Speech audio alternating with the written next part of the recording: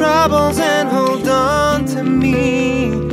Dance with me, I'll never let you down.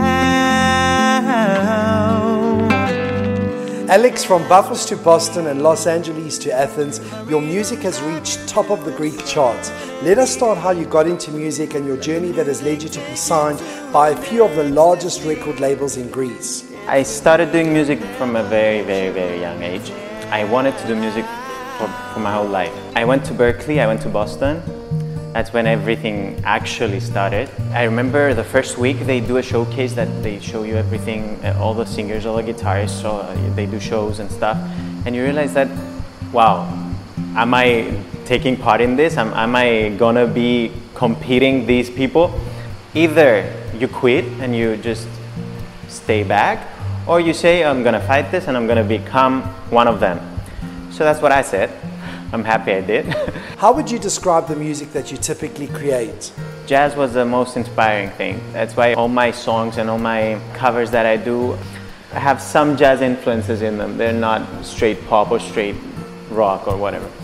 I try to differ from everything. I try to be my own thing. Of course I like being influenced by people. I like taking good things from people. But I'm creating my own path. I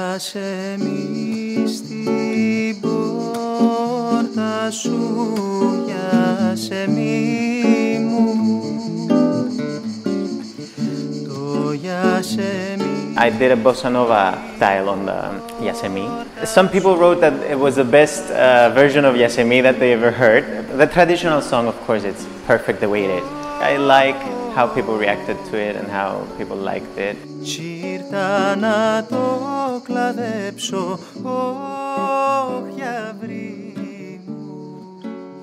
For me, there are different seasons in my life, different periods in my life.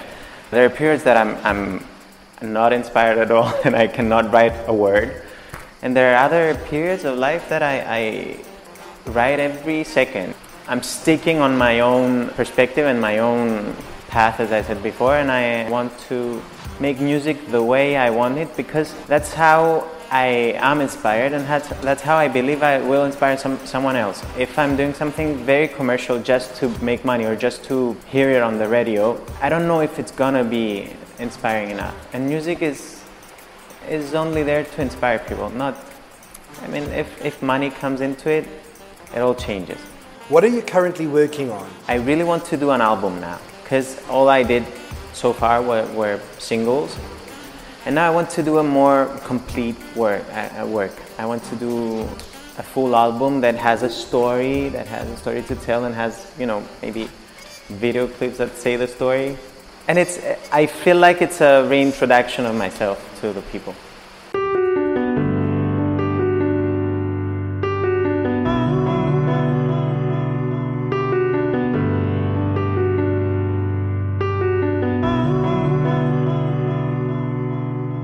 Sometimes you wake up in your sleep. Sometimes you desperately need. Sometimes you can't say what you think.